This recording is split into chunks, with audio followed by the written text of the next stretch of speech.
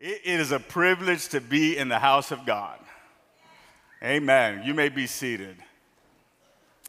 It is truly my privilege to welcome you today and to be able to share what God has placed in my heart for this moment. And I want to talk to you on the subject, change your perspective. Change your perspective. How are you looking at things? How are you viewing whatever it is that is in front of you, whatever it is that you are facing, whatever it is that you're going through? How are you viewing it? How are you viewing life? It's true. It's more than just a saying. Is the glass half full or is it half empty? But more than just a cliche saying from society, what I want to do today is unpack a biblical truth that if we can take it and apply it to our lives, it can radically change. It can radically change the way we approach God and the way we approach His promises. Is there anybody here that says, I want everything that He has for me? I don't want one thing less. And can I tell you that there's people in life that will settle and that will compromise. There's people in this life that will say, you know what, this is good enough for me. You see it when they're about to enter the promised land that we'll talk about here. There was 2.5 tribes, Reuben, Gad, and half a tribe of Manasseh that said, you know what, yeah, there's something better on the other side, but this is good enough for me. And there's people in this life that say, this is good enough for me. I'm okay with being half blessed, or I'm okay with being half whole. And I'm just going to hide the rest of the fragmented parts of my life. But I want to challenge you today with God's word that each and every one of us would rise to the occasion and say, you know what, God, I'm going to take you at your word. Amen? I'm going to take you at your word. So if you'll just give me just a few moments of your time, we're going to jump right in. Let's pray. Father, thank you for today. I thank you, God, that there is nobody in this place that can escape the power of your word. I thank you that your word is quick and it's powerful. It's sharper than any two-edged sword. I thank you that your word never returns void, but can find us and can locate us right where we're at. God, that we would take you at your word, that we would embrace all that you have for us today in the mighty name of Jesus. Amen. Numbers chapter 13 and verses 31 and 33 say this, but the men who had gone up with him said, we can't attack those people. They are stronger than we are. And they spread among the Israelites a bad report about the land that they explored. We got to be careful who speaks into our lives.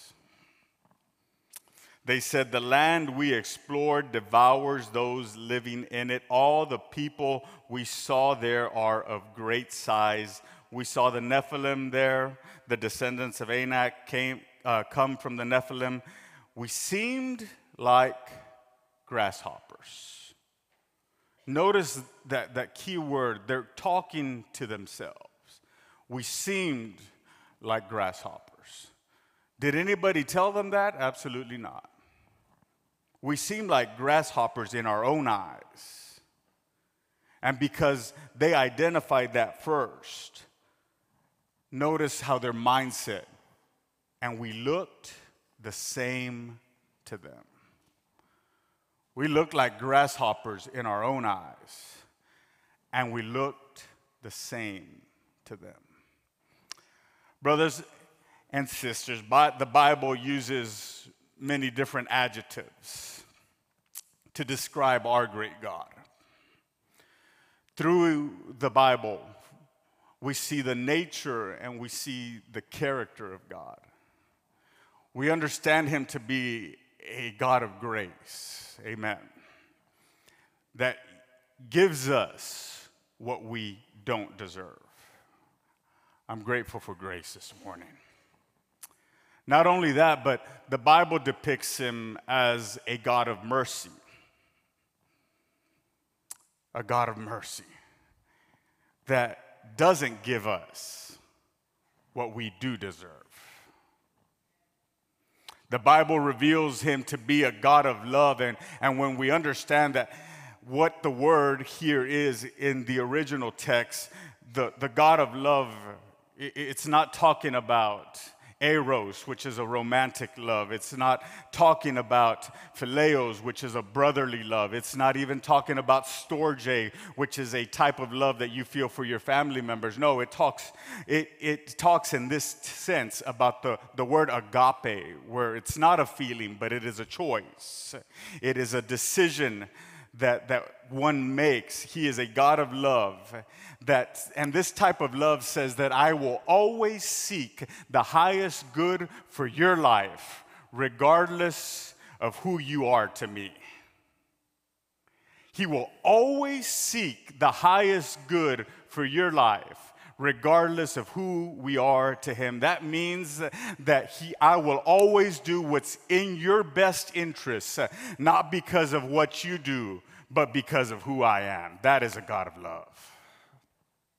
But there is another description that I think is important that is often overlooked, because yes, he is a God of grace, he is a God of mercy, he is a God of love, but he's also a God of principles.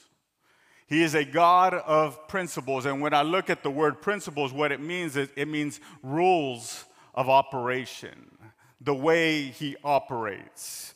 And when I look at rules of operation, it makes some outcomes more likely and sometimes even predictable just based off of being a principle. What does that mean? Well, the Bible talks about sowing and reaping. What we put into the ground will ultimately get out of the ground. It's a principle. The Bible says, humble yourself under the mighty hand of God, and he will lift you up. It's a principle. You got to go up. You got to go down to go up. The principle of giving and receiving, that as we give, it shall be given unto us. The principle of if you love your life, you'll lose it, and if you lose your life, you'll find it. It is a principle because he is a God of principles. And there's one principle that I want to share with you this morning briefly that is often overlooked, and it is known as the principle of exception. The principle of exception. And this principle tells us that what happens to them does not determine and dictate what happens to me. What happens to one does not determine and dictate what happens to me. This is not a declaration of superiority. This is not a declaration of arrogance. No, it is a declaration of distinction. It is not saying that I am better than them. It is saying I am different than. I'm not better than them. I'm different than them. And when I tell you that God is a God of exception, he is a rule breaker. Amen. He is a rule breaker. It is a deviation, an anomaly. It is something that stands out. It is a distinction.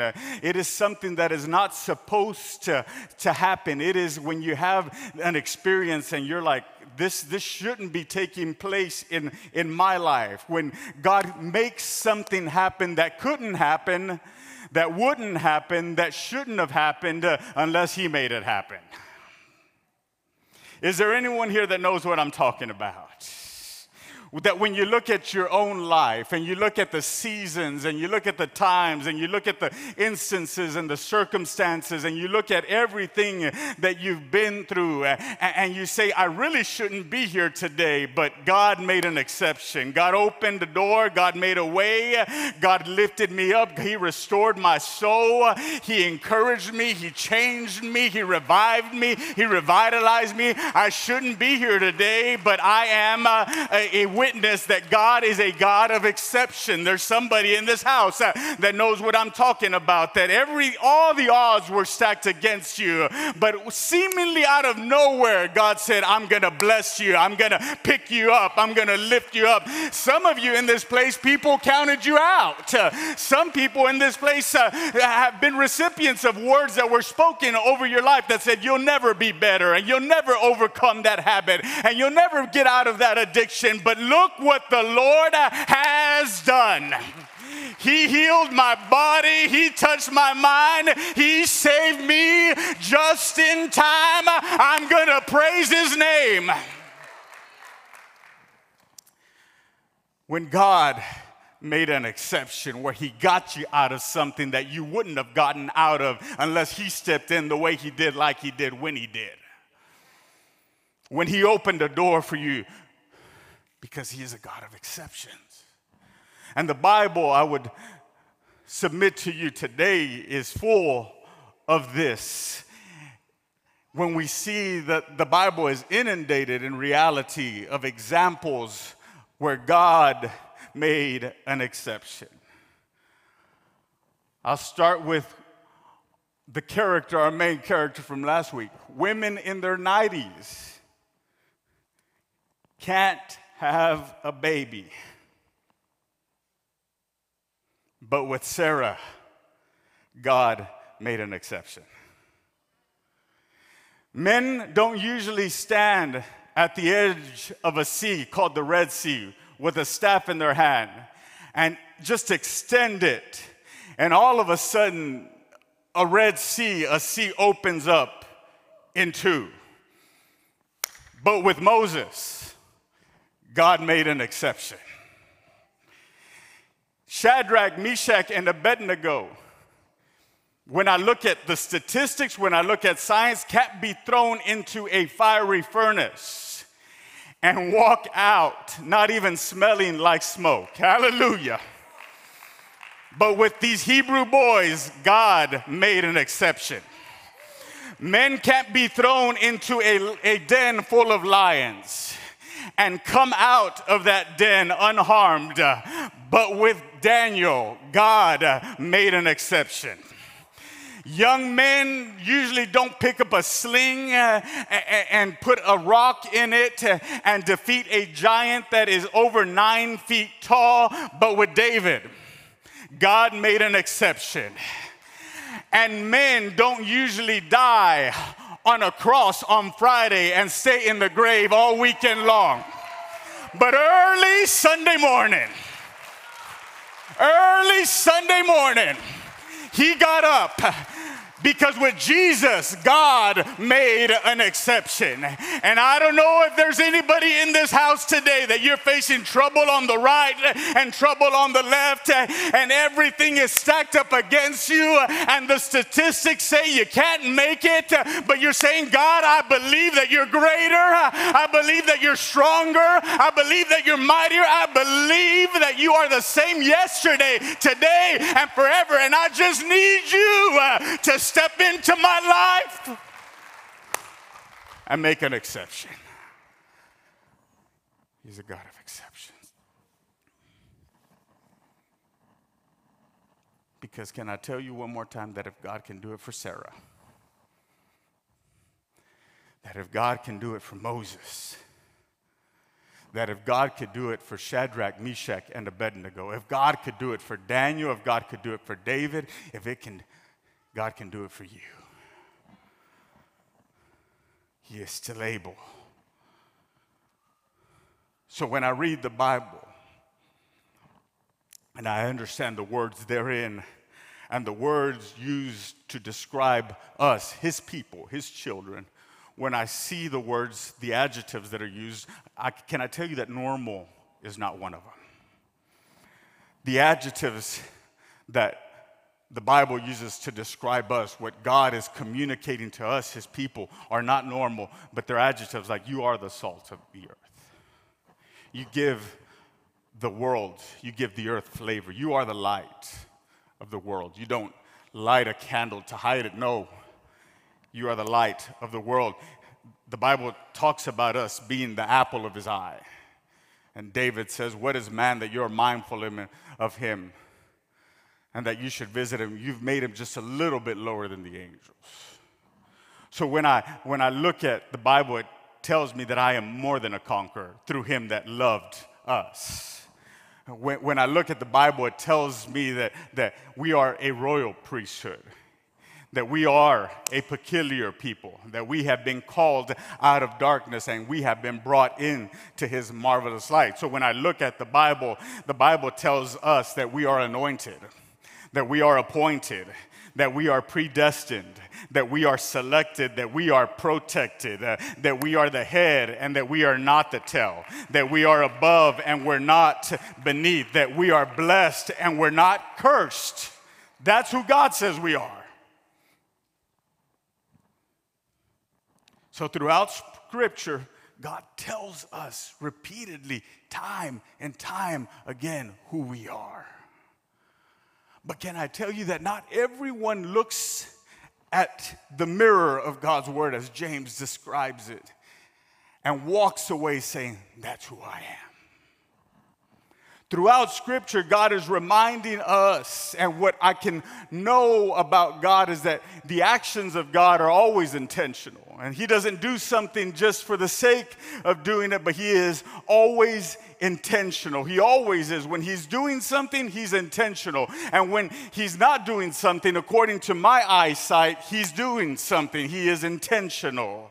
This means that I should thank him at all times. That's why Paul said, in everything, give thanks. It doesn't say for everything, in everything. In the high times, in the low times, I ought to give him thanks. Because sometimes, can I tell you that we're asking God to show up and to do something, and while God is silent, he is still working. He is still working. He is still working. And this means that I ought to approach it from a different perspective. When he's doing something in my eyes, he's intentional. And when he's not, he's still intentional. So if his actions are intentional, the question comes up then why is the Bible repeatedly telling us who we are? Time and time again in the Old Testament and the New Testament, because he tells us so many different ways and in so many different occasions. And often in the Bible, God introduces people to a version of themselves that they yet have not even met. When the Bible called David a man after God's own heart, David was just a boy, but yet the Bible had predestined him. God was predestined, preparing him for what he was going to do. The Bible tells us of this incredible story named Gideon. I love the story of Gideon. And the Bible tells us that he is threshing wheat where there should be pressing wine. And the Bible lets us know that he is hiding. He is in a place of obscurity, trying to get away because an army is attacking and an attack is inevitable. But yet in a place of hiding, you know what? God looks at this man named Gideon and says, get up, you mighty man, you mighty warrior. You mighty warrior, get up and go with the strength that you have. Gideon, it doesn't seem to make sense because Gideon is fearful. Gideon is in one of the lowest moments of his life. And yet God shows up to the scene and says, guess what, Gideon? You are a mighty warrior. Can I tell you that he sees us so much different than sometimes we see ourselves?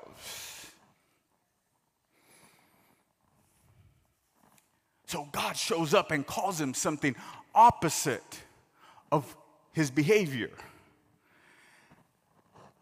And this makes sense because when I look at the book of Proverbs, Solomon writes this, that as a man or woman thinks in their heart, so is he. As a man thinks in his heart, so is he. Because I will always behave in a way that is consistent with the way I see myself. Can I say it to this side? I'll always behave in a way that is consistent with how I see myself. So what I understand is that God is calling us and reminding us of our position in him, in our stature of him, to be able to allow us to experience all that he has for us. Because if I can embrace what he truly thinks of me, that is how I'll behave. that is how I will carry myself. That is how I will live. So God is constantly telling us and reminding us, because he wants what he thinks of me to override how I think of myself. He wants you to think of and to see yourself the way he sees you to override how you see yourself. So that the way that I behave is always aligned with what he thinks of me and not what I think of myself. So that the way I behave would always be consistent with the way he thinks of me and not what I think of myself. Are you following me this morning? So that the way I believe and I live is aligned with the way he sees me. Because when the enemy of our souls can't convince us to change our view of God, because I've yet to find someone that would argue his greatness and his ability and his power and his might. So when the enemy can't get you and I to change the way we see God, he'll step in and try to get us to change how we see ourselves. So if you can't change your mind about God, he'll settle on getting you and I to think less than what we truly are in his eyes.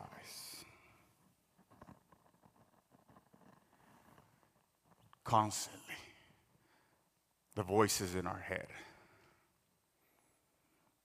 that remind us of who we used to be.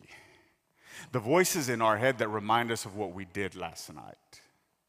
The voices in our head that are just trying to discourage us, because if I can keep my mind on who God is and know that he is almighty and all-powerful and omniscient and omnipresent, if I know that, then he's going to try to change and rewire my brain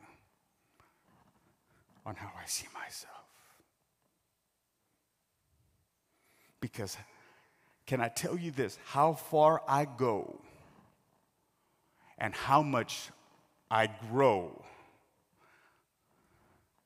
is not just determined about what I think about God, but it is equally impacted about how I think about myself. Can I say that one more time? How far I go and how much I grow is not just dependent on what I think about God, but it is equally impacted on how I see myself. As a man thinks in his heart, so is he. I'll always be a failure. I'll always be a victim. I'll always stay stuck in this cycle of not being able to have relationships with those around me because of the walls that I have up. As a man thinks in his heart,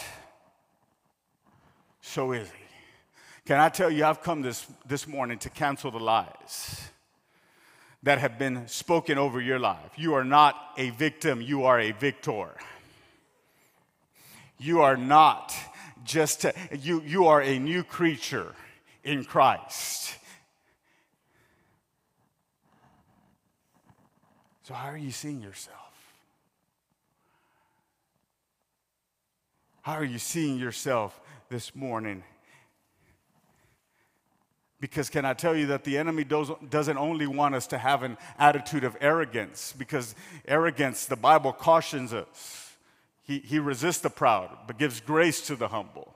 That pride comes before the fall, and a haughty spirit before destruction. He doesn't only just want us to be arrogant, But he wants us also to think less of ourselves. So many times, I have had conversations with people that say, I would love to get involved, and I would love to serve, and I would love to do more, but they are battling deep down on the inside with an attitude of inadequacy. Because the same enemy who wants us to think too highly of ourselves is the same enemy who wants us to think too low of ourselves. One Christian author said it this way: arrogance doesn't come from you knowing who you are and what you have. Arrogance comes when you forget who gave it to you.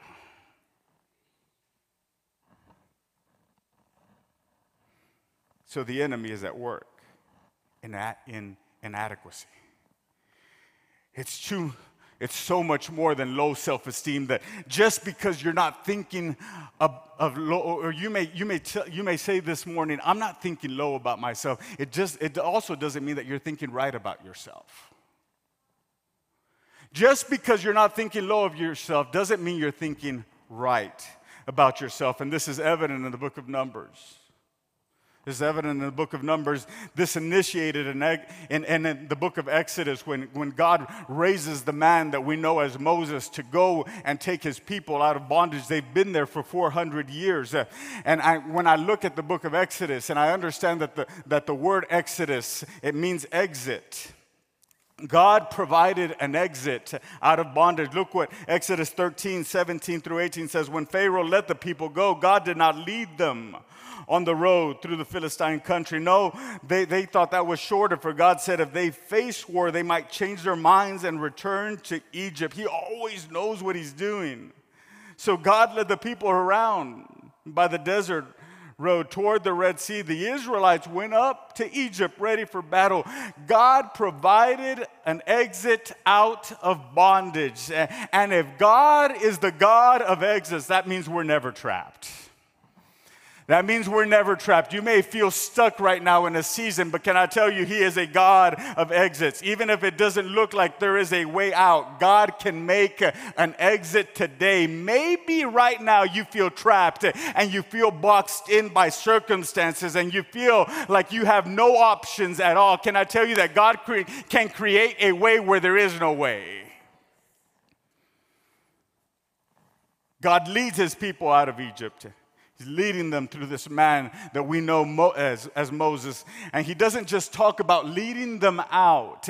So it's not just God's will for you to be out of sin, but He calls you out to lead you in. He called them out to take them into this land that we know as Canaan, a fertile land. And they're getting ready to occupy the land that God is going to give them. And Moses gathers some men and he sends them on a recon mission, sends out these 12 spies, and everything that God said was there in that land was there, but God left out some details.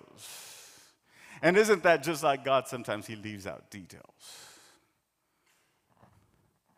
There are giants in the land, and what I understand through this is that their promise is occupied with opposition. Could it be today that your promise is occupied with opposition? Opposition of doubt, opposition of uncertainty. Well, I just don't know. If He wants it for me and for the Israelites, the only way to embrace the promise is to overthrow the opposition. And what do we do when our promise is occupied with opposition, with the resistance? And for the people of Israel, it's the same for us as it was for them. The only way for them to take what was fully theirs was to overthrow the giants that were in that land.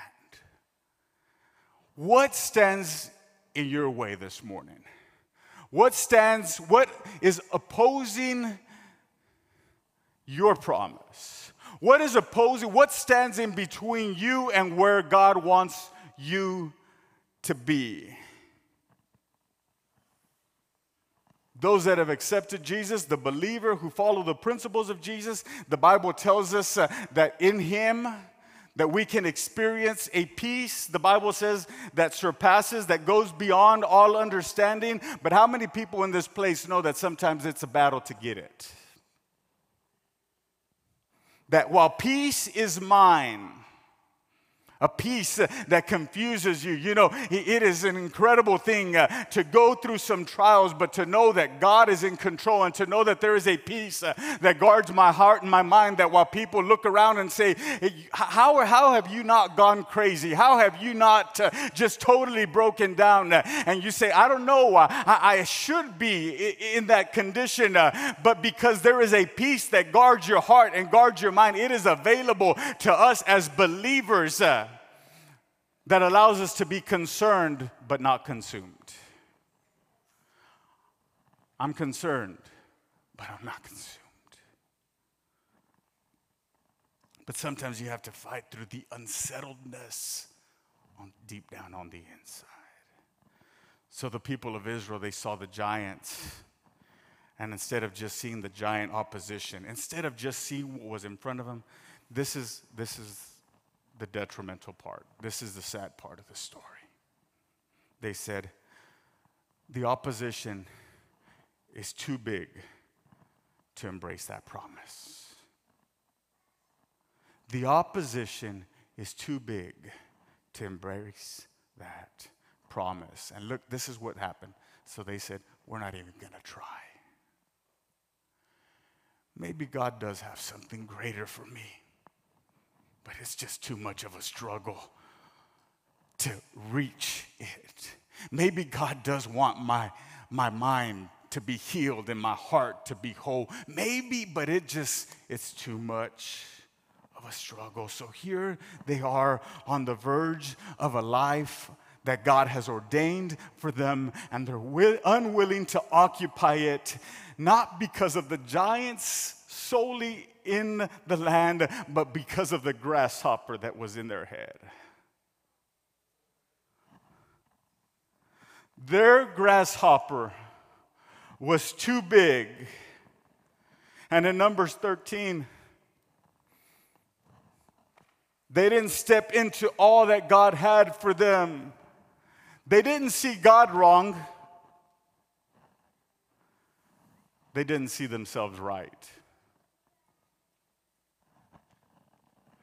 And as you embark your journey, there may be seasons where He is calling you to something greater in your life, peace and joy and a love deep down on the inside.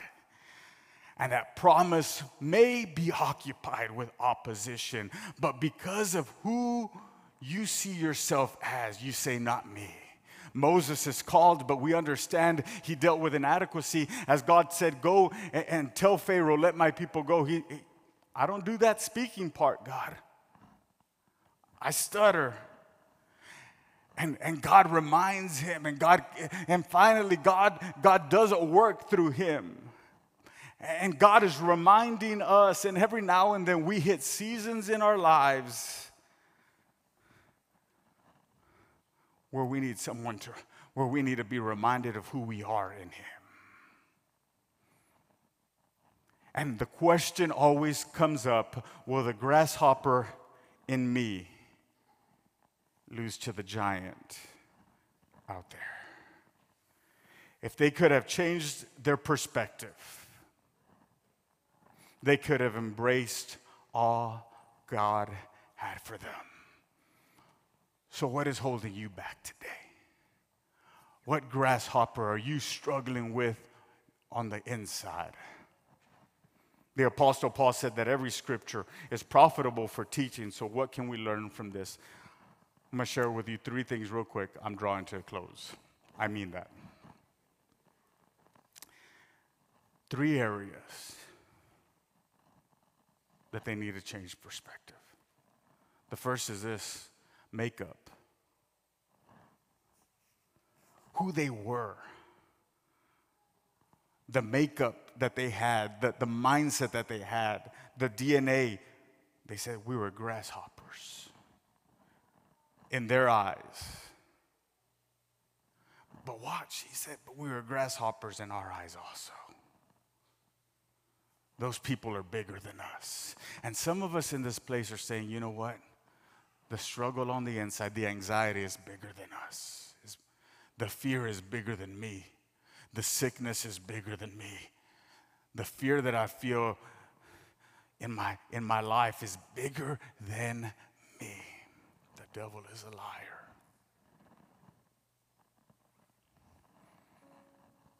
Yeah, they were not the same in size, but you know what was the difference? That God had already promised them the land. And God has promised peace. God has promised His grace. God has promised that His power. And they thought that their difference was a deficiency. God knows you. And you were built by design. You were crafted for your calling.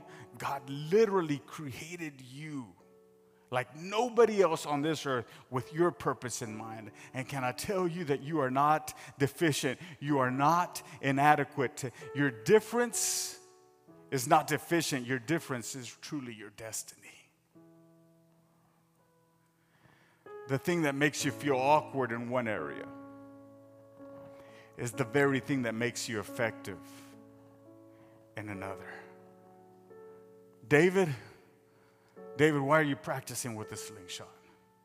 Don't you know that's not how we go to war? Pick up a sword. Pick up a javelin. People may have looked at him in an with awkward eyes until it was time to face a giant. And a sword wasn't going to cut it. And a shield and a javelin wasn't going to cut it. What people thought was awkward was actually really an asset. So I want to tell you, change your perspective in your makeup. You are fearfully and you're wonderfully made. There's nobody like you. The second thing is this, manna. In the book of Exodus, the wilderness, the people wanted bread. And the Bible tells us that God made it rain manna. And manna means, what is that? It was this white, grainy substance that fell from the sky. And the awesome part about this is that God gave them provision in the form of a project. They wanted bread, but God gave them what they needed to make bread. God gave them everything they needed. And what does manna mean for you and for me? Because you're like, how does that apply? It represents a season in your life when you need bread and God gives you grain. It represents a season where you say, God, I don't know if I have enough to do what I'm supposed to do. God can take your not enough and turn it into more than enough. You're not enough is just enough for God to do what He wants to do in and through you. Just as you are today, you're not enough is just enough for Him. And the last thing is this. They needed to change their perspective in their makeup and who they were, their DNA. They needed to change their perspective in manna, in God providing for them. God is so faithful that as they were in the wilderness for 40 years, they wore the same shoes for 40 years. I've never met anybody. If you are, I'd like to talk to you after church. But they've never changed shoes. God held it together. That's how faithful He is. Can we just wrap our minds and our hearts around that when God calls us to do something, He is so faithful that He's going to do it perfectly? That He said, you know what, I'm going to take care of you. I'm going to provide for you. You won't even have to change your shoes. Doesn't matter if you've been walking for 40 years.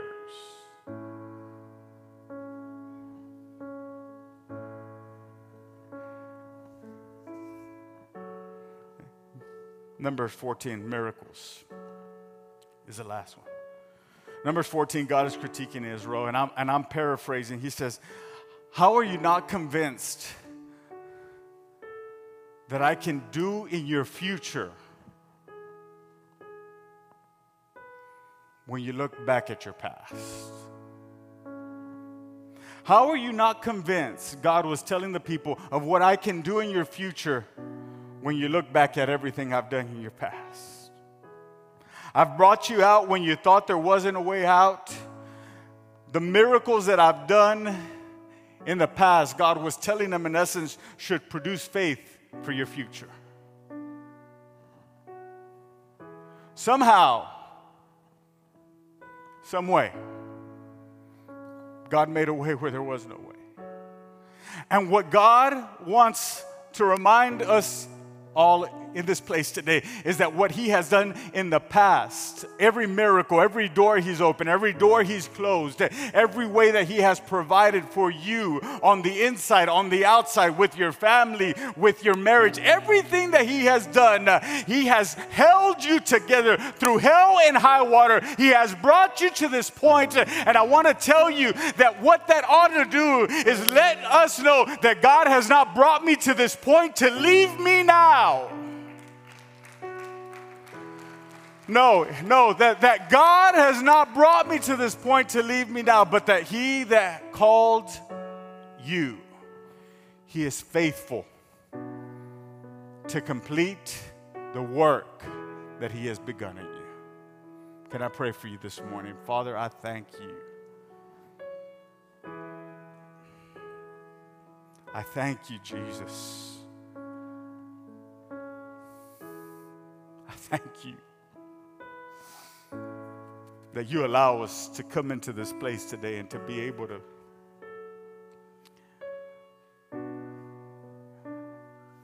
have spiritual eye surgery. That you would allow us to change our perspective. That we would know that you are always at work. That we would know, God, that our position in you, that who you see in us is greater than what we see in ourselves. God, I thank you for everyone in this place today that may be struggling, and you're going to show yourself strong. I thank you for everyone that has battled inadequacy, that has battled insecurity, that has battled low self-esteem, that you are coming today and inundating them with your presence, with your power, God, to be able to raise them up and to be able to see ourselves the way we see, the way you see us. Lord, that let there be somebody that says, I want everything that you have for me. I want everything that you have for me and not one thing less. With every head bowed and every eye closed, in this place, maybe you're here today and you say, I've tried on my own and I haven't been able to figure it out. God is calling you. Your first step is to accept him as your Lord and Savior. And to be able to walk into the life that he has died to give you, a life of abundance. So he calls you today, and you may be here and you're carrying shame and you're carrying guilt and you're carrying a weight that is too much for you. God says you can bring it to me. You can bring it to me. He says, I'll give you beauty for ashes. I'll give you a garment of praise for your cloak of heaviness. So if that's you today and you say, I want to give my life to Jesus and take my first step of the rest of my life, I want to invite you with every head bowed and every eye closed to raise your hand right where you're at, just as a sign of surrender. I see you. You don't have to come up. I just want you to raise your hand. We're going to pray for you. We're going to pray with you. So here at Impact City, we believe in community and that no one should do life alone. So I want to invite everyone at the side of my voice to pray with me. Dear Jesus, thank you for dying for me. Thank you for loving me when I was unlovable. I bring you my shame. I bring you my guilt. I bring you this burden. I lay it at your feet. I receive you in my heart. Let me live the life you died to give me. In Jesus' name, amen. Can we clap our hands and thank God for everyone who accepted Him today? I'm going to invite you to stand.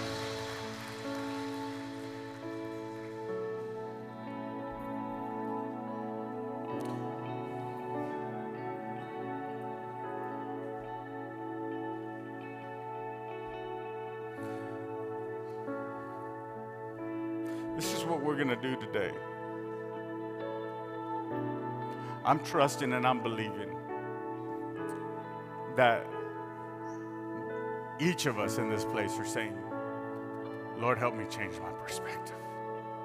Lord, help me change my perspective to see myself the way you see me.